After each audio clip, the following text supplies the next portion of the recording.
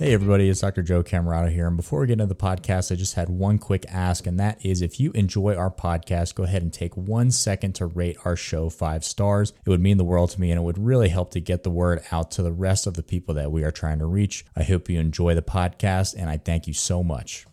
What is up, everybody? This is Dr. Joe Camerata with Across the Continuum. We're here on the podcast, and I have a very special return guest, Daniel Arbilla. Are you returning, or was it I posted? I'll claim that. Yeah, because you've been on our podcast by me being on your podcast and me posting it on my podcast. So I think this is the first time. Luck.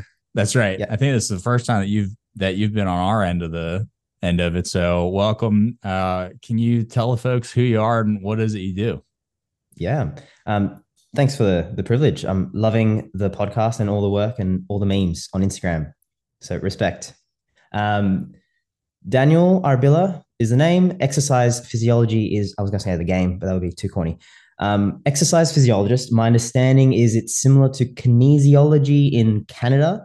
Definitely not kinesiology in Australia. That's a woo-woo kind of weird alternative medicine, Reiki style stuff. So the idea is we go through university 4 years, same as physiotherapy, 4 years, end up with a degree that gives us this scope of practice that's interesting. It's being debated heavily right now against the physiotherapy scope of practice, where we basically are the specialists in exercise, where if there's a condition that there's an evidence base supporting the use of exercise prescription for medical health conditions, we have the skills and the tool sets to prescribe and to offer lifestyle advice and lifestyle counseling. So for the long-term behavior changes, kind of sit towards the overqualified personal trainer camp, which I've been called personally before and have shed a tear after all the debt from 4 years of university. So we sit in this space, and I've kind of gravitated towards a niche area of musculoskeletal pain within now more of the psychologically informed practice. I work with a psychologist at Barbell Psychology, Anthony Berrick. I've learned a ton from him and from mentors in this space, trying to navigate communication skills, interaction skills, and how we can best utilize all of the effects that we can have for the function of helping people in pain live the life that they want and have the skill sets to manage pain. And you do a great job as far as asking very difficult questions within that space. And I think that is why we have a very difficult conversation today. And to prepare for this, I think I sent you like 3 bullet points that you turned into 5 pages of notes with, I think, 6 or 7 outward facing links for me to read that I didn't read. I looked through them, but I mean, sorry, affiliates. Yeah, well, I think maybe we'll break this podcast down into 6 or 7 podcasts going from here. But it's so funny that you say that you have been called glorified personal trainers, because both CJ and myself get that on our end, as well as, you know, doctors of physical therapy, where we aren't actually doing anything in person. And so, you know, if you've been following the podcast, you've been following my feeling around in the physical therapy space for where to kind of land when it comes to, I guess, my thoughts on what it is that we're supposed to be doing. And I have a note section in my phone where I write down things that pop into my head that some greater power zaps into my brain. And before I lose it, I write it down. And one of those recently was, what's the definition of physical therapy? Like, what's the definition of a physical therapist, and how does that alter what we deliver? Right. Because the pushback for what CJ and I deliver and what that I'm trying to promote, which is like this strength forward and exercise forward and almost leaving everything else behind. How does that definition, whatever it may be, and I don't know what it is, how does that change where we fit into that delivery and what that delivery is supposed to be? And so the personal trainer thing is a funny one, because I got it as recent as the other day, and it's not the first time, and I'm sure it's not the last one. But it almost like begs the question of, well, it's the things that we're doing to patients that make us doctors or make us EPs, right? And I've never, and if you look at like the state, like here in the States, the state practice acts, a lot of them define skilled therapy as like hands-on. And so I guess my holdup is I've never, or at least I don't now define a doctorate level of education as being defined as like the stuff we do, but more so the understanding of the complexities of the musculoskeletal system, how it interacts with the complexity of the human, and how that interacts with how both of those complexities interacts with the complexity of like exercise. And so it's been like, we're at this understanding in this level because we know what not to recommend or what not to do, because there's every Tom, Dick, and Harry has their 2 cents about what we should be doing, but they don't understand the complexities enough to know that those aren't good ideas. And so that was a long-winded intro to what we're going to be talking about. But I think it's the idea of like ethics and moral duty within our career fields. It's first of all, appreciate the fact that you're bringing this conversation up, because I think I need to highlight from my very biased social media bubble and echo chamber. It is discussed here and there, but to have an open, critical, like questioning, curious discussion in a long form, I think is missing. So we need to reflect on who we are. Why did our profession start? What was the function, the purpose of physical therapy? So I'm talking as a EP in Australia, and the history of my profession has kind of stemmed from physiotherapy in a later stage around the 90s. So I'm basing the kind of history based on Dave Nichols' work, and highly recommend Dave Nichols. He's written The End of Physiotherapy is the most controversial book, like with that title, and Physiotherapy Otherwise. So highly recommend. Where he talks through a critical theorist perspective and a constructivist perspective. So these are philosophical buzzwords. The idea is we need to look back into our history to then understand who we are.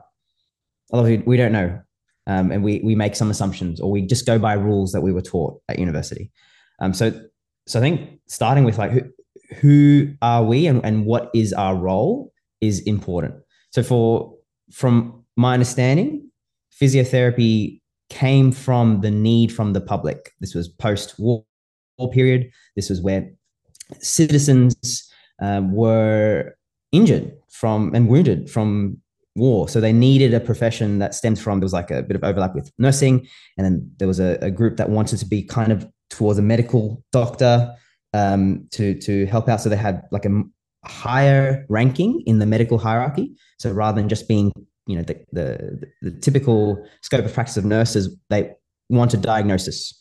Then there's also overlaps with massage therapy, where people before would, and this was over a century ago, would go to a massage professional and you'd walk into their storefront and there was no legal way of telling if this storefront was going to be a massage therapist, remedial massage therapist treatment, or a sex shop. So this was back in so I'd highly recommend checking out Dave Nichols' work for this. But this is back in the time where massage therapists were like, hey, we need to differentiate ourselves. We need to show, for the safety of the public, for the understanding of the public, we need to show that we have a medical authority. So then there's that track towards going towards the more paternalistic, more scientific, more objective, more expert approach to manual therapy, to massage, to physical therapy.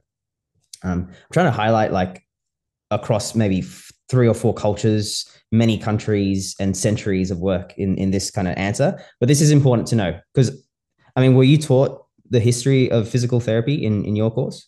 No, but I think I am understanding similarly that it was from wartime where there was a need for rehabilitating folks that had been there. And I recall being in Mississippi when I was working down there and doing home health, and from my understanding, treating one of the dudes who was like in one of the original like physical therapy groups. I don't know if that's true, but I think that we're on the same page as far as the origin of where we all came from.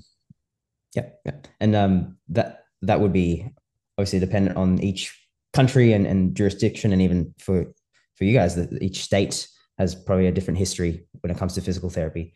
So how might that shape what we do? I think that's important because we've got assessments, curricula, we've got tests, we've got knowledge, because we can see knowledge as both, yes, data and objective facts, but also social, because we get passed down knowledge. We learn knowledge from people, from humans, from groups, from communities. So we've got this knowledge bank based on our history. And then we can know, okay, this is where we started. Now, where do we want to head towards? Now we can kind of understand why people get so caught up in wanting to preserve this historically important and meaningful idea and brand of physical therapy. Because it's what they were taught. It's what's been passed down. It's what kind of gives that value and that professional identity. So now we can understand a little bit more. Okay, I understand why it's so hard to change, why it's so difficult to progress, why it's so hard to adapt, to change. And I'm not calling for, though I do side with some anarchist kind of viewpoints, I'm not calling it like burn the whole system down, because we need some of this. We need to work within the healthcare system. We can't just create our own system on the side. So this is the historical stance, I think, just to start off this very complex topic of who we are, what's our role. I definitely want to pull apart, and I think some of the impetus for me like bringing this up and thinking about it so much is the direction of where we're going. And I certainly don't mean to be, but I'm sure I come off as like an old man shaking his fist at the clouds. But I mean, it seems like in any physical therapy group that I'm in, whenever somebody's like, what course should I take? Me being biased and you being biased, where we have non-sexy courses that we're trying to push, it's always like this, plungering knees 101 or dry needling or, kinesiotaping or what have you. And it's, and I guess my trouble that I'm trying to reconcile here is there any problem with those in the current climate with what we know about that sort of care? Because I've certainly gotten different feedback. I have been very vocal and well aware of the fact that these things have effects on folks that are positive, right? And I am also aware of the difference between effectiveness and efficaciousness, and where mechanisms play, and if they do play, and if anybody gives a shit if they really play a role. But it does seem like the hottest things right now are not the things that are what you and I maybe would want to push forward. And is there a problem with that? And is there a need to kind of come back from that? And so maybe if we, maybe we should linger on the definition, because I feel like I'm going to careen us off into one direction. I truly don't know, right? I mean, when I think of physical therapy, it does feel like it's somebody who stretches hamstrings, at least from the outside in, like looking from the outside in, right? If you take anybody on the street who hasn't been in physical therapy, like, oh, those are the people that are on the sidelines that are making sure that the actual like participants in a sport can do that thing. And then for the most part, if you ask somebody who's been in physical therapy, who's not in the career field, they're like, oh, that's the person that I go to get TENS or to get heat or to do, clamshells or something like that. And I haven't been in the clinic for a long time, but I don't know. Once I step out of my bubble and once you step out of your bubble, I'm sure it's a very stark difference from what we feel like it should look like. It is. I think this question can stun a few people because we don't get that time to reflect on what it is that we're meant to be doing. There's the assumptions that we get, and we get taught and fed these images from looking up. If you Google physical therapist, what kind of images come up in the search results? If you look up Instagram, TikTok, any social media channel, YouTube, what are the most popular content, pieces of content, and what message do they provide when it comes to physical therapy? And then you ask, classic one when you go to any family event, and I'm sure they ask you for a massage, or they're like, hey, can you fix this? So they use these terms, and it's so coupled and fused with the idea of physical therapy that it's very difficult to uncouple then and to unpack and to question. Even amongst clinicians, it's like we fix people. There's an assumption that we need to provide the knowledge, we need to provide the answer. We find out what's wrong with people, first of all, and then we have this metaphorical toolbox, and we pull out all the tools that we need in order to fix this person's symptoms. And this was in a previous podcast of the idea of works. So we do whatever works, and the works is symptom reduction. I think that's what I guess we can start off and build and maybe unpack of that assumption that, and this is across EPs, exercise physiologists as well, that we provide the fix. We provide the exercise prescription in order to alleviate symptoms or to reduce suffering, we'll say. Yeah, I mean and I've done a whole presentation on what does it mean to feel better, right? What is actually happening, and it does come down to like a conversation of contextual effects or meaning responses or the placebo effect, or whatever you want to call it. And if we were to remove all of those as well as we possibly could in a controlled environment, what's left? And that's what works, right? In the like the scientific or the classic, controlled manner. And there's not a lot of things, strength training kind of is included in that, where it's not like that's not what is working to do symptom reduction, or to, maybe there's a conversation to be had about, inflammatory changes that happen once we do intense workouts. But I don't know enough about that conversation to have it. But it is like, once we remove all of the basically reality, somebody's reality and perception around what's happening, what's left. And so it's the conversation of what works is a tough one, because a lot of folks just don't look into it to the point that there's not a lot of self-scrutiny, or maybe I'm just being naive and assuming for other people, which I really don't ever want to do. But there's definitely groups that I've run into where folks just aren't aware that there's the differences between efficacious and effective.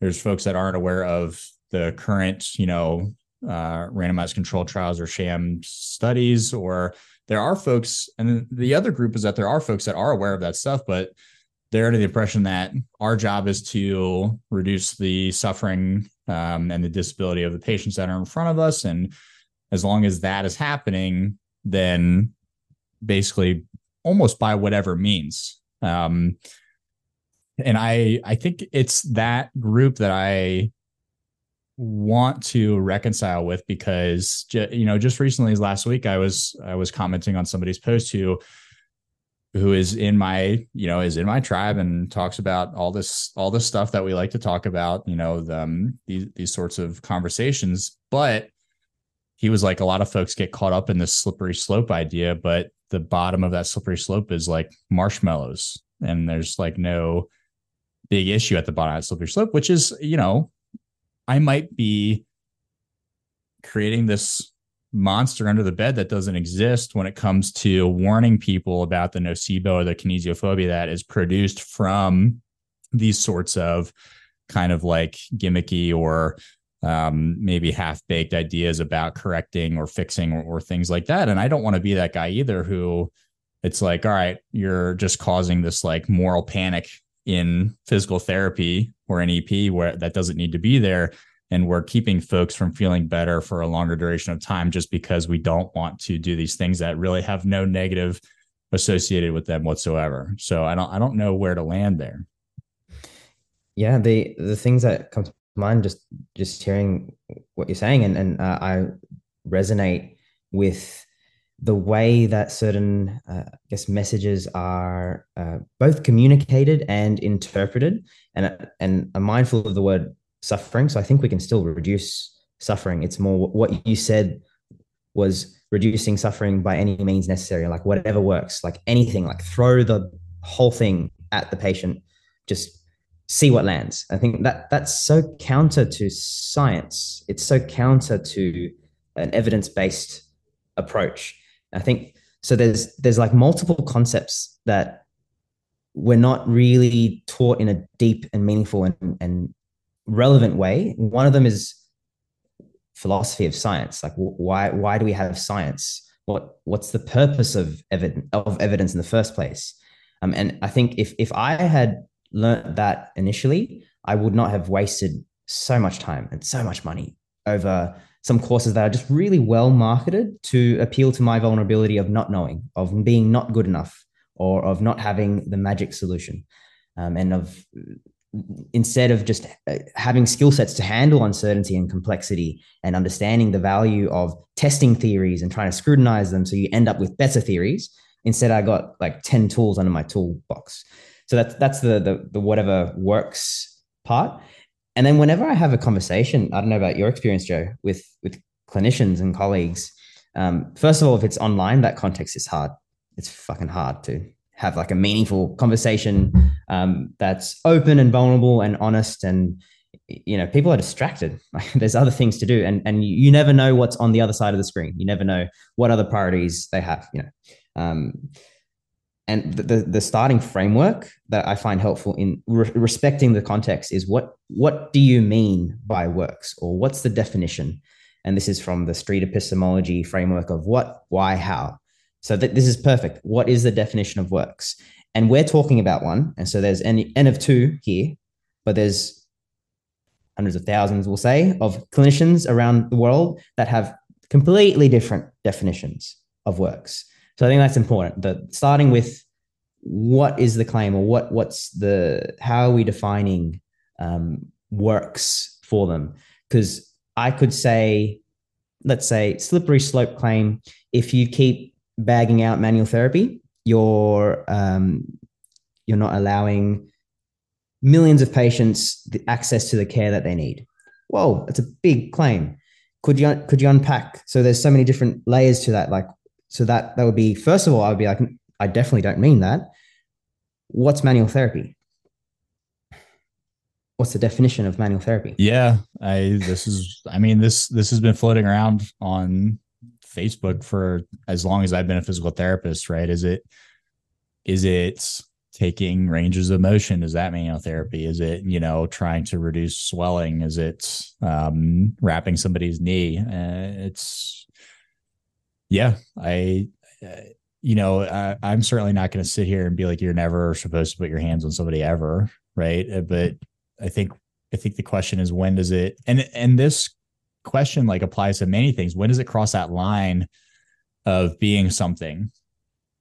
Right. When does manual therapy cross the line into being something that might not be of high value, or I'm putting my air quotes up, or productive? Right. And it's the same thing of, if we do whatever works, yes, there are some like really close things that are maybe more reasonable when it comes to doing stuff that might not be efficacious but works.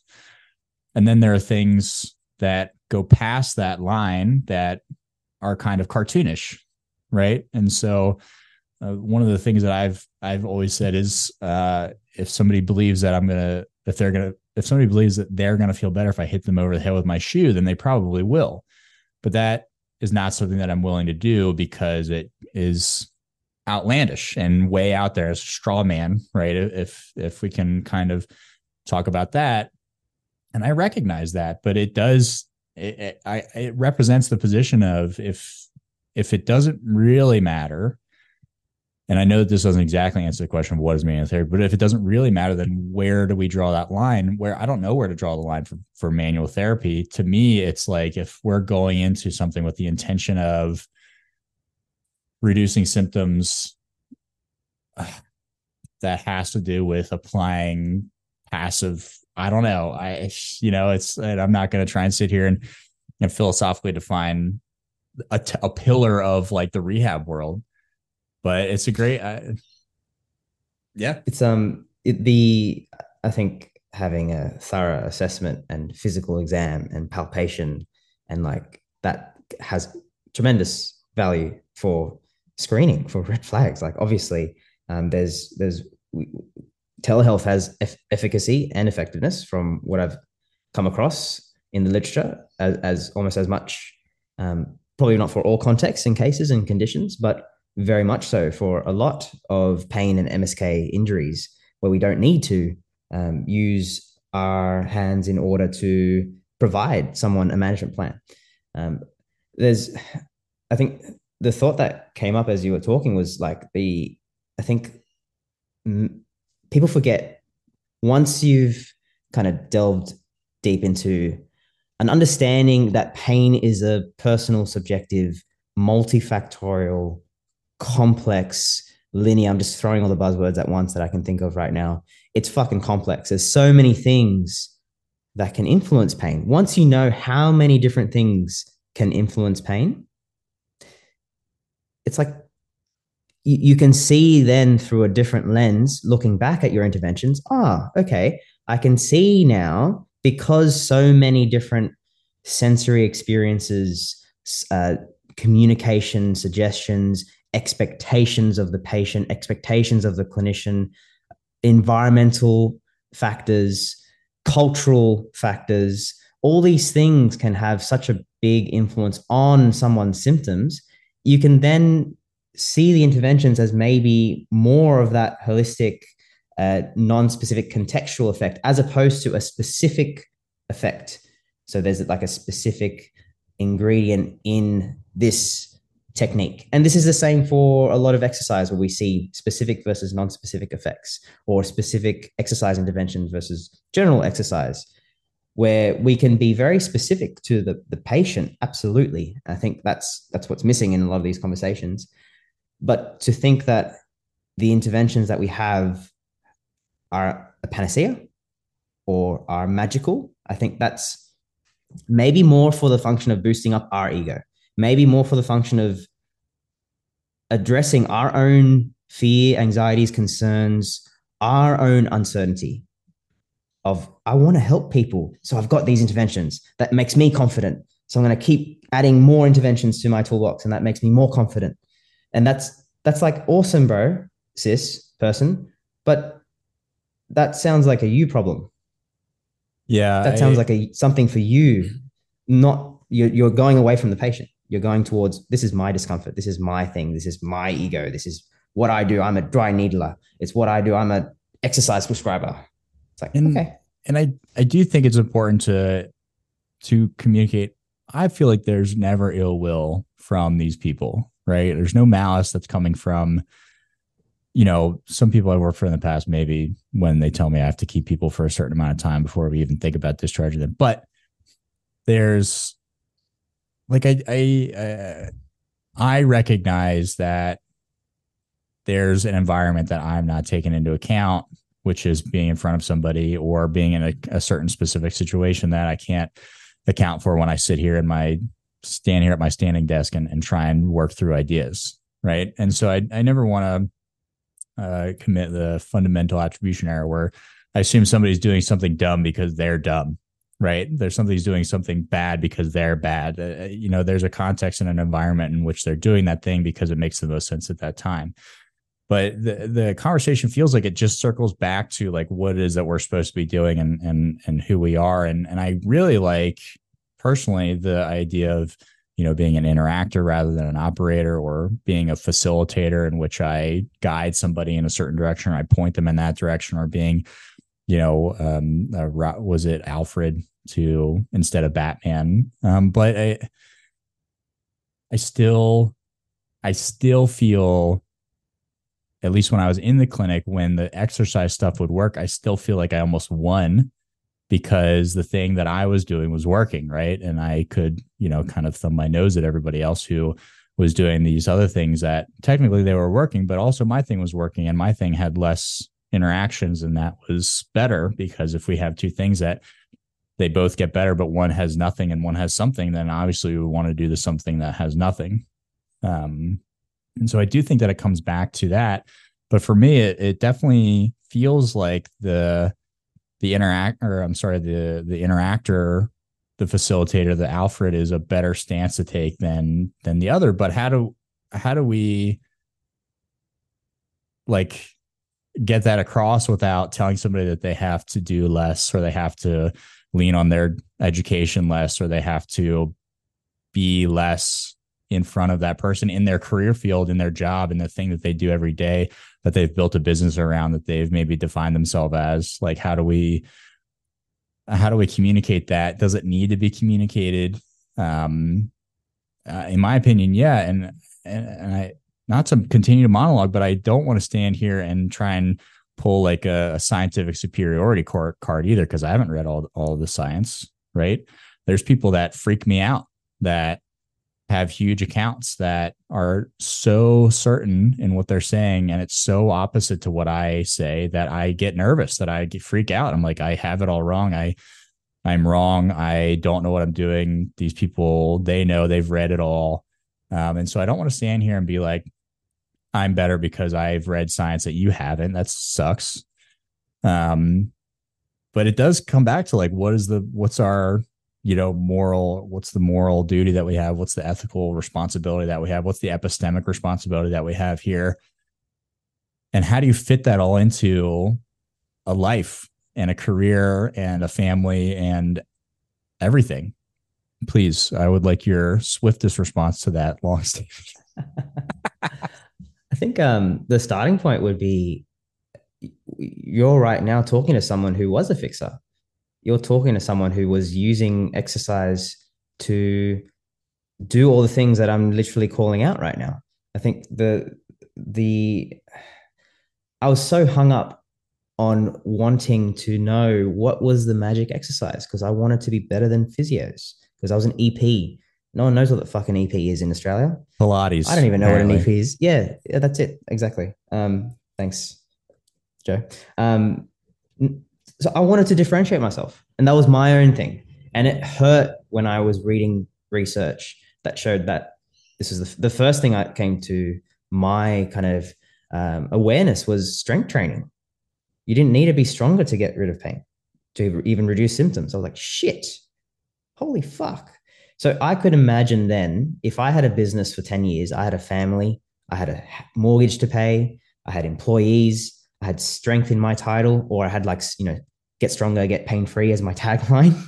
I'd be like, damn, the amount of money, the amount of time and effort and energy invested in this idea, that sucks. I think so I absolutely validate and can really empathize with people who are in that boat, and it's not their fault either. I think that's important. What you mentioned, the attribution era of attributing it to the individual. Yes, there is responsibility, but we're all just in a system. We're all just in an ecosystem. If it wasn't for the course I took that brought my awareness to the strength not needing, like people in pain not needing to get stronger to get rid of pain, I would still be with that belief. It would still be a part of me, of who I am. So I think the straight up solution for how to help people become aware of it is vulnerability and talking about our own experiences and showing some examples and having that openness that it's not their fault. They're just doing the best that they can with the information that they have at the time and the systems that they're within, that we're all within, that incentivize fixing. If our salary depends on it, that's fucking hard to change. Yeah. So I think that empathetic stance is needed. That kindness is needed. Otherwise, it can come across, and I like that you mentioned it, it can come across as like shaming the individual. And we can have both our frustration at the lack of change, that pushing shit uphill that like educators and a lot of clinicians and a lot of researchers are trying to do to change the systems, to change the approaches that we have in healthcare. That's hard. So we can hold that frustration and also empathize with people who are within these ecosystems, within the environments and the context where they just haven't been aware, or they've just got so much going for them, so much sunk cost. It hurts to even think, let alone change any behaviors. Fuck behavior change. We're in like the thinking stage. It hurts to think about the possibility that what they are doing may not be the best solution. Yeah, I mean, I can only imagine my reaction if by some turn of events they were like, actually lifting weights is very bad for you. Like I would probably be like, nope, in one ear, out the other. Is this kind of where like this Renaissance ideas comes from? Is this kind of where it starts to fit in, where there's just a system that not only awards the things that maybe we don't like, whether that's insurance based or whether that's algorithmic on social media, or whether that is, I don't know how we changed like meaning responses or contextual effects. But is that kind of where this idea that you presented here in our 20-page outline, the Renaissance idea? Can you like run me through that? Because this is a new one to me. Yeah. So essentially, Dave Nichols in his books goes through 4 options, I believe, of how we can respond to the changes with evidence, the pushes towards questioning, criticizing, and seeing what we can do differently to progress forward. So we talked about the history. So we've got the starting point, kind of like, so we like with patients, you meet them where they're at. So we've met kind of our profession, where it was and where it is currently. And then there's different directions. So the one that I wrote down there is, yes, the Renaissance way of revamping shit, being like, if we were here to help the public for a specific reason, number one, what's the main problem now? Is it the same as what it was post-war? Because we can see now with prevalence of pain, it's increasing. So it's getting worse. So because of the needs of healthcare at this stage in 2023, what do we need to do to change and update and adapt according to what society needs? That's like the Renaissance period. Now, I think you're nodding your head and I'm like, this is common sense. But I think both of us, we're in our bubble. So I need to step out of my bubble and maybe even our bubble. I could be wrong, but like our kind of like nodding in agreement. Of course, we're going to update. Of course, we're going to change according to what the public needs, what society needs, what healthcare needs, because that's why we got in here in the first place. The thing that helps, I think, is ethics and morals and ethical healthcare principles. So I think starting with that might be helpful, because I recognize that us nodding in agreement here may not be the same as if we were having a conversation with another EP, another physio. What are your thoughts there? And hopefully I outlined like the Renaissance. Yeah, no, it I don't know if I've ever like defined my ethics or morals. I don't know if I feel like I know my values. I don't know if I could say them on demand right now.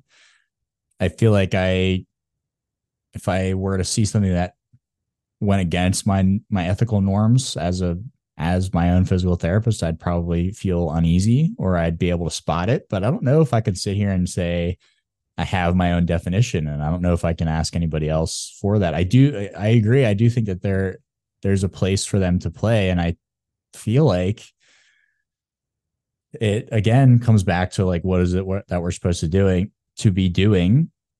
And I feel like that is again different from each and every person that we ask.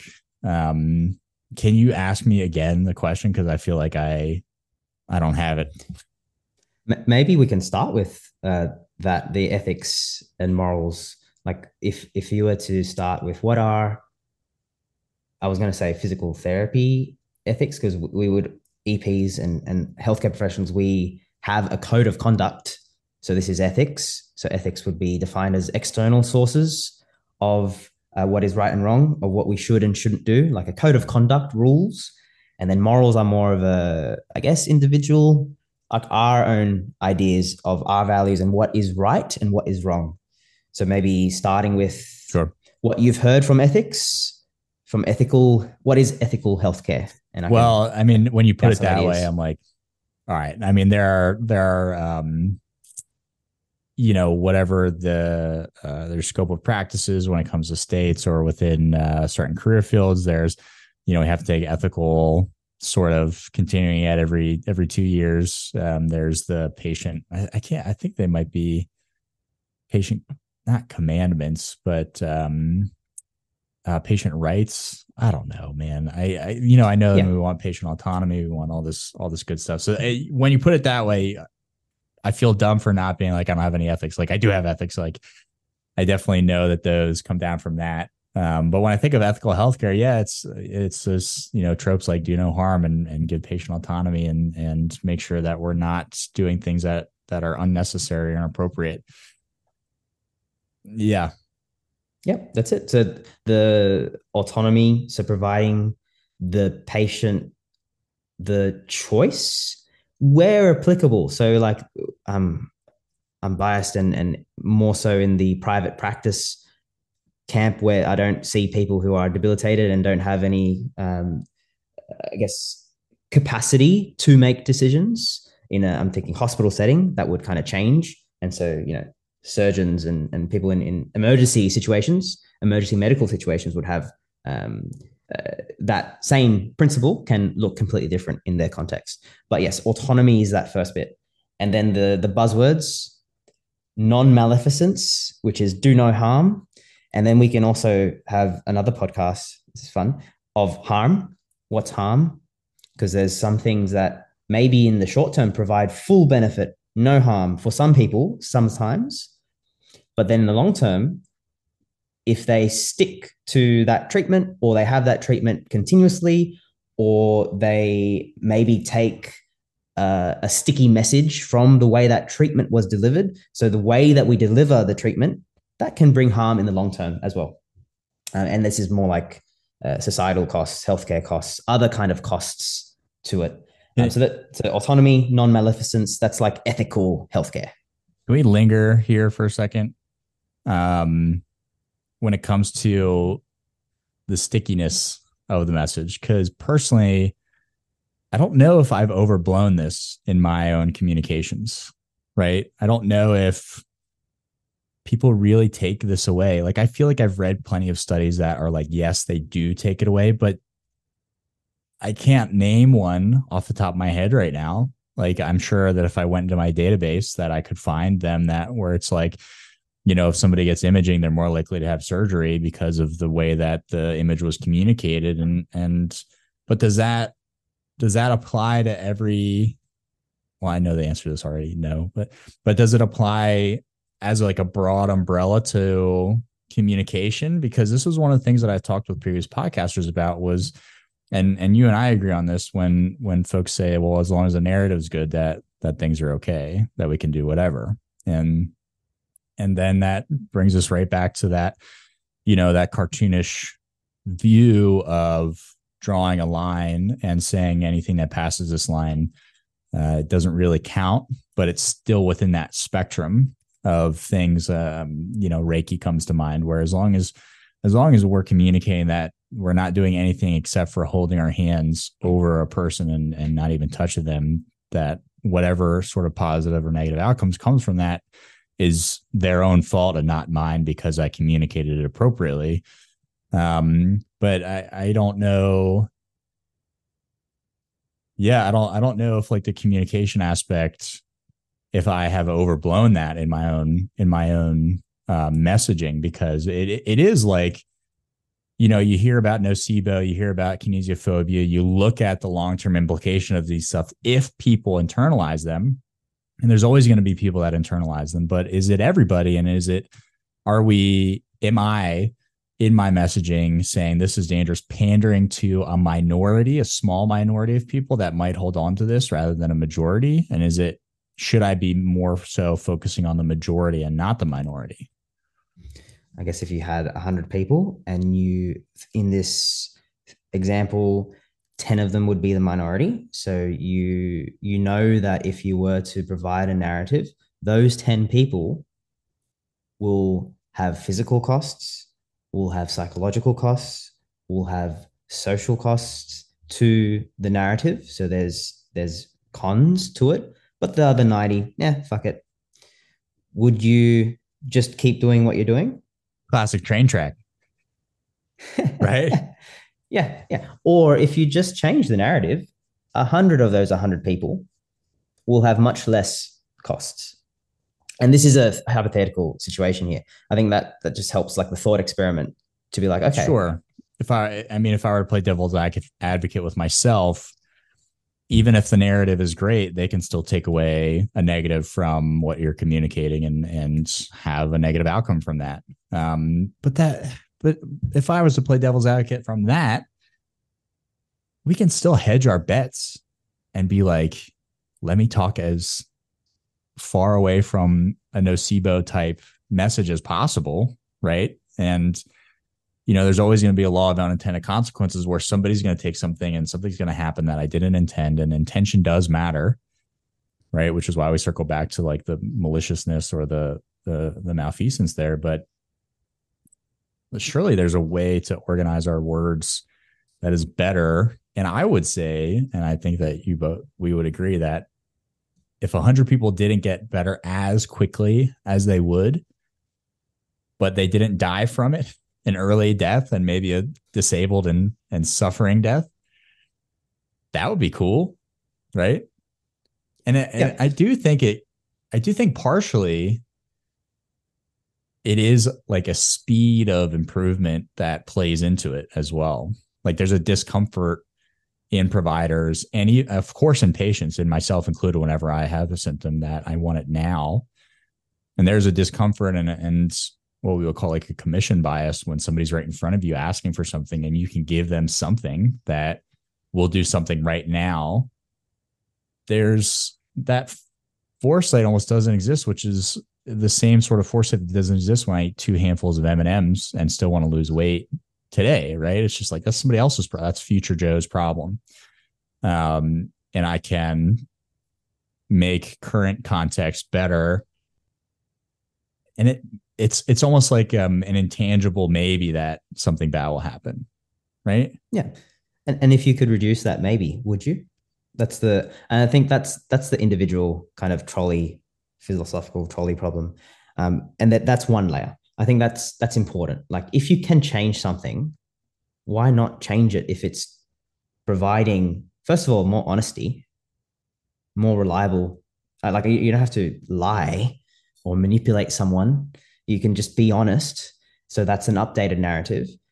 And there's no cons to the other 90 people in here. Now, this is the individual kind of perspective. This is also like we're centering our voices. So we don't have a patient here in front of us. And so we need to acknowledge, like you mentioned, the patient has their priors. They have their own experiences. They have their own worldview. They are interpreting our words in their way that is unique to their context. So we need to adapt according to absolutely what they come in with.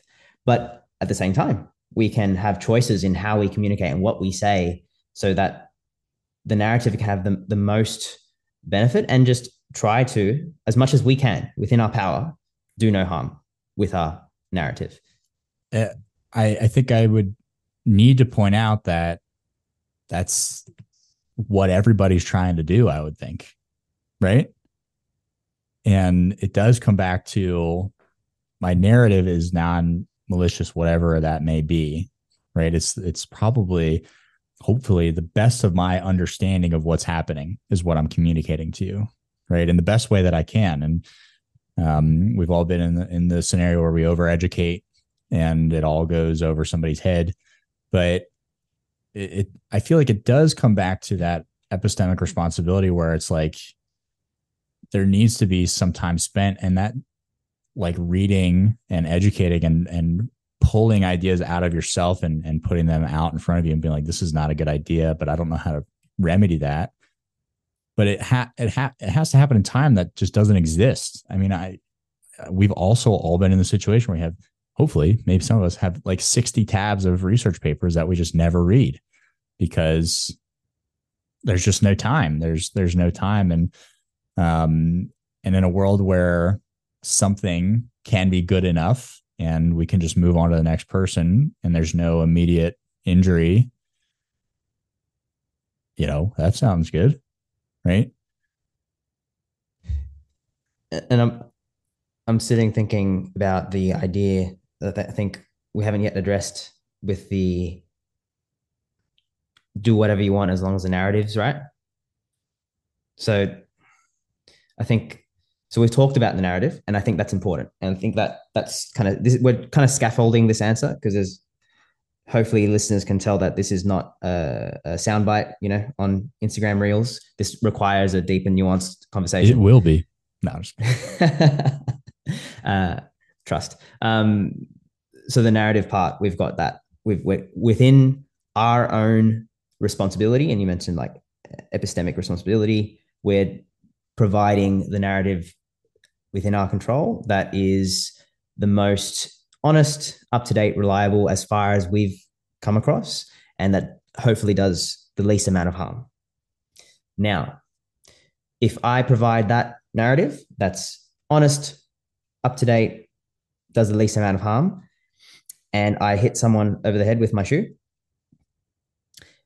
how would you make sense of that? So I think we need this now, and maybe new thought experiment in the mix of, are we like, we're not, obviously we're not saying that the intervention is nothing, is innocuous. You can do whatever the fuck you want as long as the narrative's right. I'm assuming I can swear. Yeah, go for it.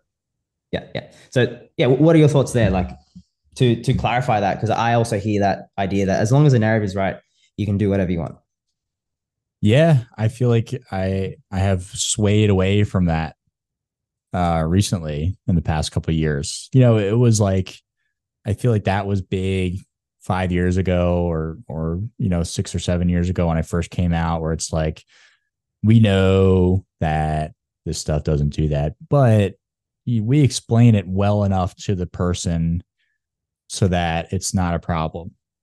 Right. And so that's how we justify doing these things that have these short-term benefits that we still get to be the fixer for.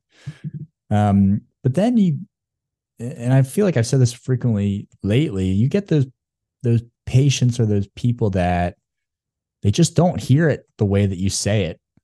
And even when you give home exercise programs, like folks come back doing something totally different. And how does that not apply also to the messaging, right? What's going to stick with them more? You talking about how trigger points aren't really a thing and the needle head is really like 1,000 times bigger than the actual motor endpoint, and how you have trigger points that don't actually hurt, but they're still there.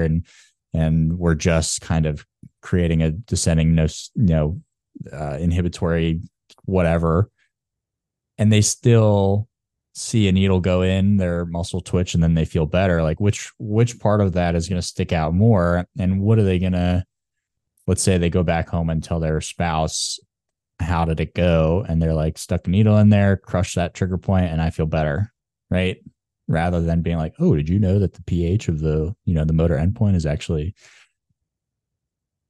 And so that's kind of where I guess I get hung up with if the narrative's cool, then things are hunky dory. But it's like, I'm sure that there is, because I do the same thing. I do the same thing when we talk about strength training, right? Where it's not the strength that is helping.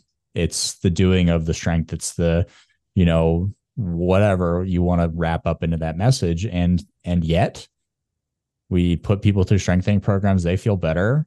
And even if you have the same conversation 100 times, they're like, should I be doing more rotator cuff strengthening for my external? You know what I mean? Like there are people that see the light, they see the other side, and that's great. And there's folks that don't. And so then we're just committing the same issue where our narrative's good and our intentions are good and our understanding of the literature is wherever it is, wherever we last left it. and yet the person still came away with the wrong message. But again, we were like hedging our bets as best as possible. Maybe it's their own fault. Maybe we should start pointing fingers at patients more often. Yeah, it's always the patient's fault. It's never Right. our fault. Bad patient.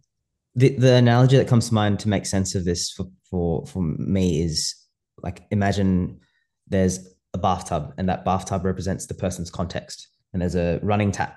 So for some people, they're not on social media as much as us nerds, so they don't get bombarded with these messages. So that tap is running like really light, like a few drips here and there. Then we've kind of got our bucket of, that will say helpful, reliable, evidence-based messages, and we add our contents into the bathtub here for them. So they've now got a lot more within their space and within their context. And because of our therapeutic alliance and the trust that they have in us and their experiences with their treatment plan, they've got already enough information to take away most of the helpful messages. Maybe not here and there, maybe with that tap that was dripping, there's still some mixture from previous experiences, from what their GP told them, from what their friends and family interpret, from what, like, memory retention. I don't fucking remember what I had for breakfast this morning, and it's just 2 hours ago. So people forget, like, that's human. So I think to expect that they're going to take away every single thing that we say and all the helpful stuff, and then also ironically to assume that we remember everything that we say, I think that's there's a few assumptions within there. Now, this is someone who doesn't get fed other narratives. Now, let's say another scenario where they're in a gym environment, say group training, CrossFit, they get that tap is pouring, like there's that tap's on full blast with all these other messages from all these other role models and people that they trust, and well-intentioned messages that are filling in this bathtub. There's almost no space for anything new. So we have our bucket, and we're like trying to apply the same strategy that we had to patient A, the first patient, and we try and put our stuff, in this almost overfilled bathtub. That, number one, it's just going to be diluted. So every message that we say and every kind of experience, it's got to be contextualized for them within their worldview. And so we need to have that expectation that we have certain power, but we might be just one water drop in the ocean of that person's context. I think that there is definitely a conversation to be had here about where people get their information from too. Like maybe the water that the GP is putting in has food coloring in it, right? Because they're a real doctor, and ours is the same temperature as all the other water. So yeah, I mean, it's always interesting. A fun experiment is like when you like mention people who you follow to other people in your space, and they're like, I don't even know who that is. And you're like, I've based my entire career around the things that this person says. Right.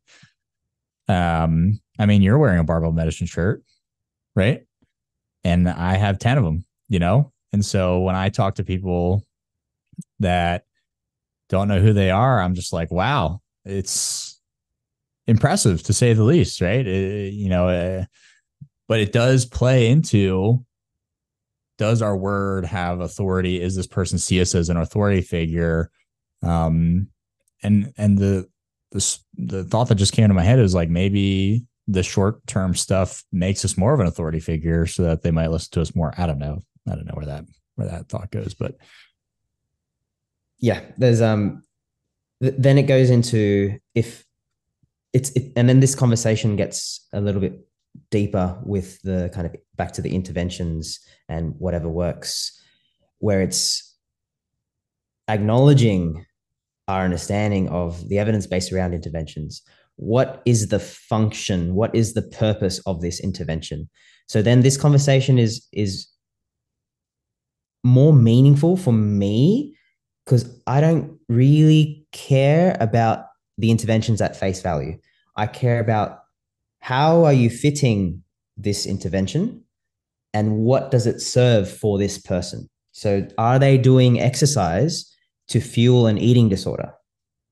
Are they doing exercise to get stronger for a competition? Are they doing exercise to get rid of their pain? And that's their only focus. They just want their pain gone. They don't care about anything, and they've tried everything. And so those three contexts, that intervention will serve a completely different purpose. And we talk about contextual effects. This is part of that. Yeah. What are your thoughts on that question when having conversations with colleagues that are like, yeah, whatever works? It's more about, well, why are you doing this intervention for this particular person at this particular time? So at least I can be like, I'm on face value, I think that, X intervention is shit and low value, but I can at least have a conversation about why you're using it, the reasons behind it. To get them better is probably the explanation. Honestly, I feel like that is probably what I'd hear. Like, why are you doing that? Because that's what we're doing here, right? People come in, they hurt. We got to send them out better than they came in, right? My mind said, what's better? And that's just Yeah. back to the same circles. Like, and here's the thing. It's a fine question for you and I to masturbate over, right? But for the patient, who cares? And if you and I are going to sit here and be like, it's not about us, it's about the patient, then it feels like there's a conversation to have about, through their eyes, none of this matters, right? As long as they leave better. And I've had problems with the idea of, like, I've written on my desk here of patient autonomy. And I want to pull that thread, but also of the idea of like reviews of a clinic coming from patients and using those as a way to measure the clinic itself, right? Because if we want to sit here and be like, yes, we can go back and forth and be like, what does it mean? What's the ontology of physical therapy? Like, what's the, that's fine. But that makes it feel like it's still about us when we're just trying to figure out who's right and who's doing the right treatments, and so I want to pull on a thread of patient autonomy really quick as we can, because from their point of view, they probably don't give a shit. And I've had a recent problem with this, and I feel like I'm floating back towards like a paternalistic way of treating, simply because, and I don't recommend that, but simply because they don't know anything, and I don't know how to square that either, other than being like, there's patient-centered, what is it? Patient-centered care, but there's shared decision-making, right? But is it really? It's like giving what I assume giving a toddler two options that you choose both options are. And it feels like sometimes clinicians are saying, this has worked for them in the past, so I'm going to give it to them now, which seems like a bad idea. But in the grand scheme of things, in this whole conversation that we're having, where it's like, goes back to what are we doing here? That might fit, where it's like, wow, what an easy way to help this person avoid disability, suffering, increase their quality of life, and let me get to the next person who might need my help, right? Where do we go with the funny ideas that patients come in with? Like, what do we do with those? Yeah, it's I think starting with shared decision making, I think it's hard to picture this dichotomy of, it's the kind of clinician is the expert and we know what's best for them. And then it's whatever the patient wants. If they want Reiki, fuck it. Give them Reiki. There's papers on this. I don't have the references because I'm not Greg Lehman, not that smart. But I have a discussion group and I can filter through and provide those references after.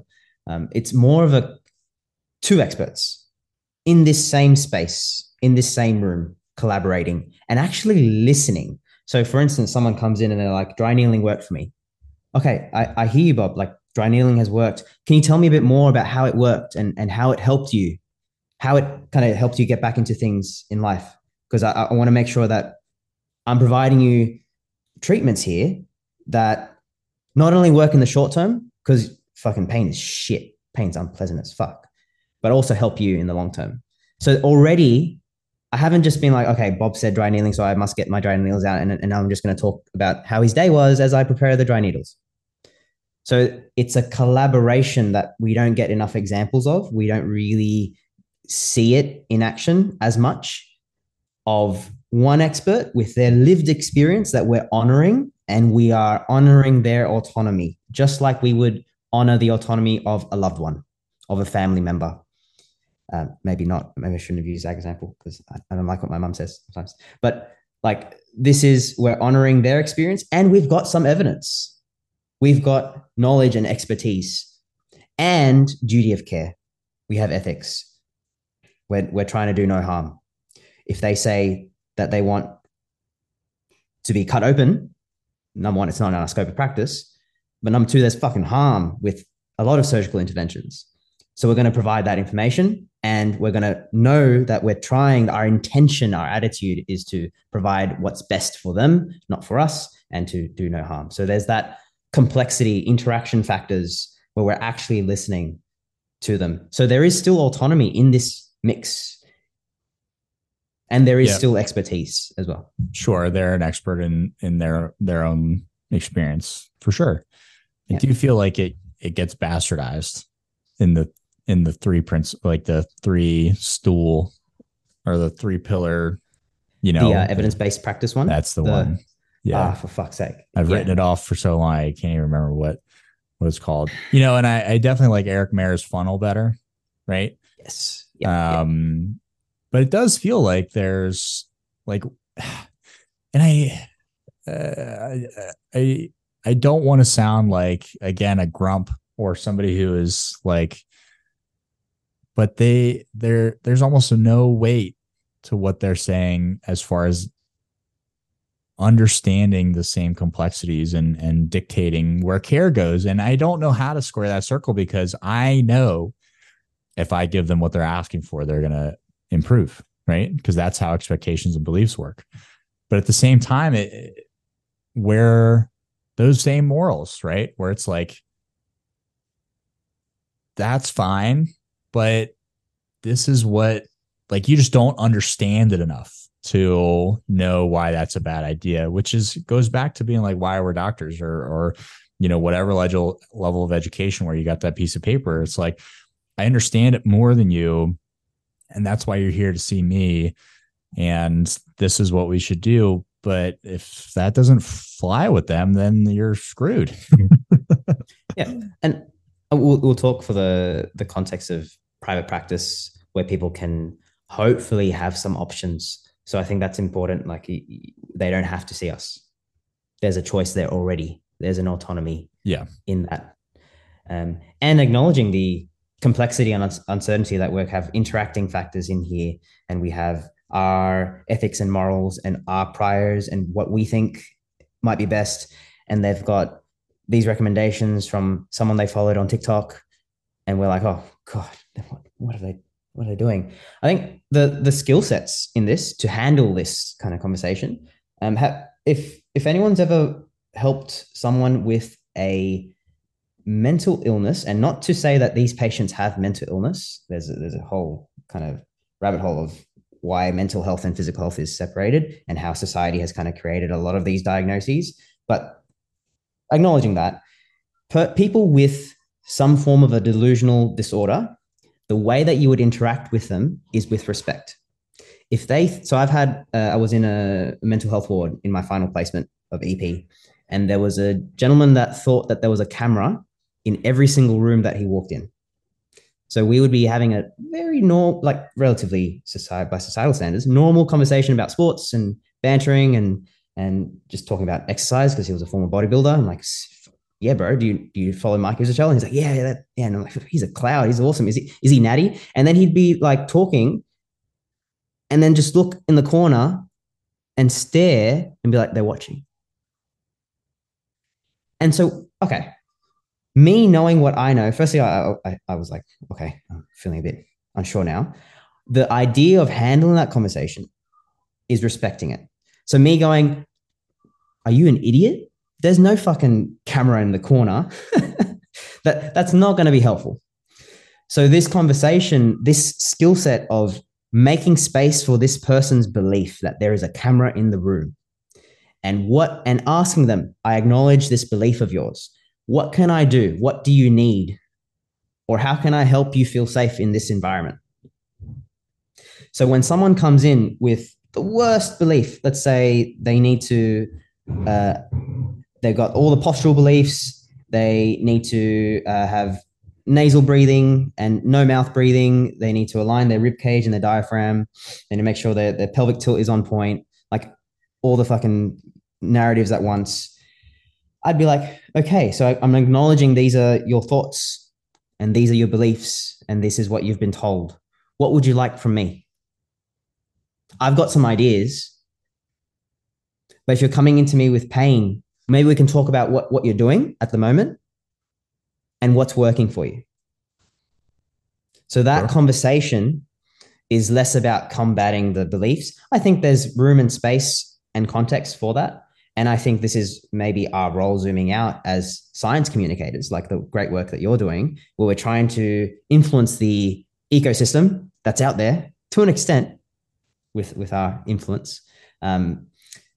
So we can provide better context for people, for the public to disseminate the information. But that's before they've even come into the clinic room. When they come into the clinic room, at least the way the skill sets that I have been training in and I'm still working on is you've got these beliefs and I hear you and I'm listening to you. And so you said that you need to have this trigger port dry needle and you need to have it released. Is that right, Bob? Yeah, that's right. Okay. And it's worked for you in the past. Cool. Awesome. So it's provided some relief. How long did that relief last, Bob? Maybe a couple of weeks. Okay. So that's 2 weeks. And this, like, I can see the pain is really like in your face right now. It really sucks. Okay, cool. So then there's options. So at least we've got a timeline of, okay, in the short term, it's worked. In the long term, what's happened, Bob? Now I've got a different conversation to have with this person that's come in with this low value belief. Yep. Yeah. I definitely thrown the phrase, like, don't you think it should have been better by now then, sort of thing, if it was going to do that. As a final thread to pull on, which feels like a rope, honestly. When we're talking about adjusting beliefs, what is our role in this whole conversation when it applies to other clinicians? Could you tell me more? I know that this do we police each other, or do we just let it slide and hope that the people that are going to be influenced by what we're saying are influenced by what we're saying without our interaction? Because you and I both love stuff like street epistemology, and we also know about things like the backfire effect and tribalism and all of these cool cognitive biases that really get in our way, and also how tact and rapport can quickly go away when challenging each other, right? And just due to the fact that people are married to these ideas, myself included, right? Now, there's some people like Greg Lehman who will say, you're never going to change somebody else's mind, so don't even bother, right? I've definitely received that from him. He might have changed it since then, but where do we land? What's our role? Do we walk into knives and try and change people's minds who aren't trying to change them, or do we just watch what's happening and turn towards those folks who are asking us about changing. So there's the individual answer and the societal system answer. Which one would you want me to start with? Both. At the Let's same do yeah. time. Hi, yeah. Like Let's do the individual the one. people that can beatbox and talk and rap at the same. No. So the individual, we'll start there. So I think how did you change your mind? Because I know about your experience, but it took me like a few years to come across to they call it crossing the chasm, and I'm still crossing multiple chasms as we're speaking. But I think I needed time. I needed role models. So I needed to see people that I admired, and I was like, okay, this person has similar values, priorities, and I look up to them. So I had inspiration. I needed hope. I needed inspiration. I needed people to discuss, to debate, to argue with that would actually listen to me, not just like palm me off. So I needed spaces, contexts for reflective practice. That's how I needed to change my mind as an individual from what I recall. Would love to hear your experiences. What helped you change your mind? When it feels like it was a long time, that it didn't happen quickly. Of course, right?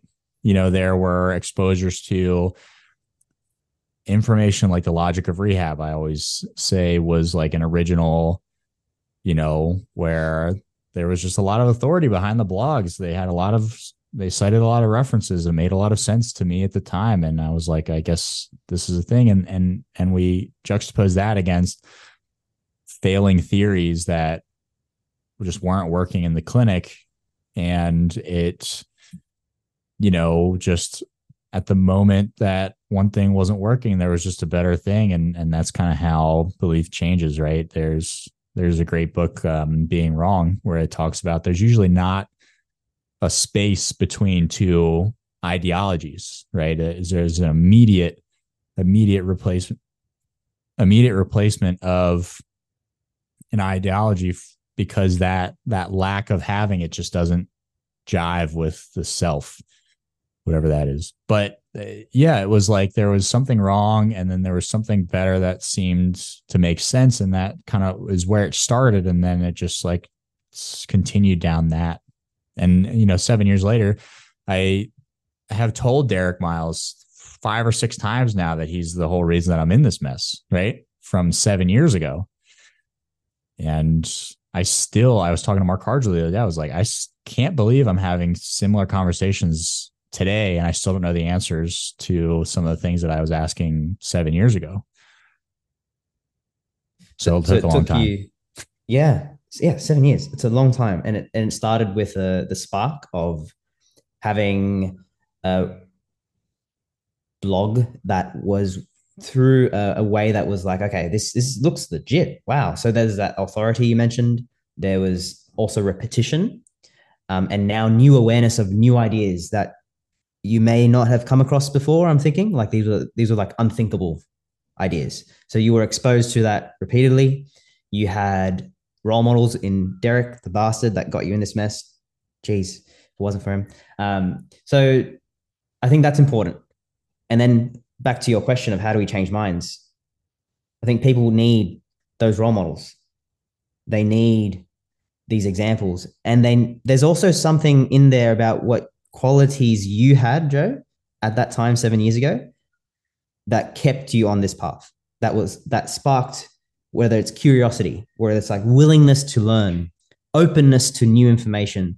The people around you at that time would likely have, not all of them, but likely facilitated you in this journey initially. Your training history, the fact that you probably have an exercise background, the fact that you're already kind of siding with this. So I think that's important to acknowledge, that the people around me as well influenced me at that stage when I came across the, strength isn't needed. Strength training isn't needed for everyone with pain to get rid of pain.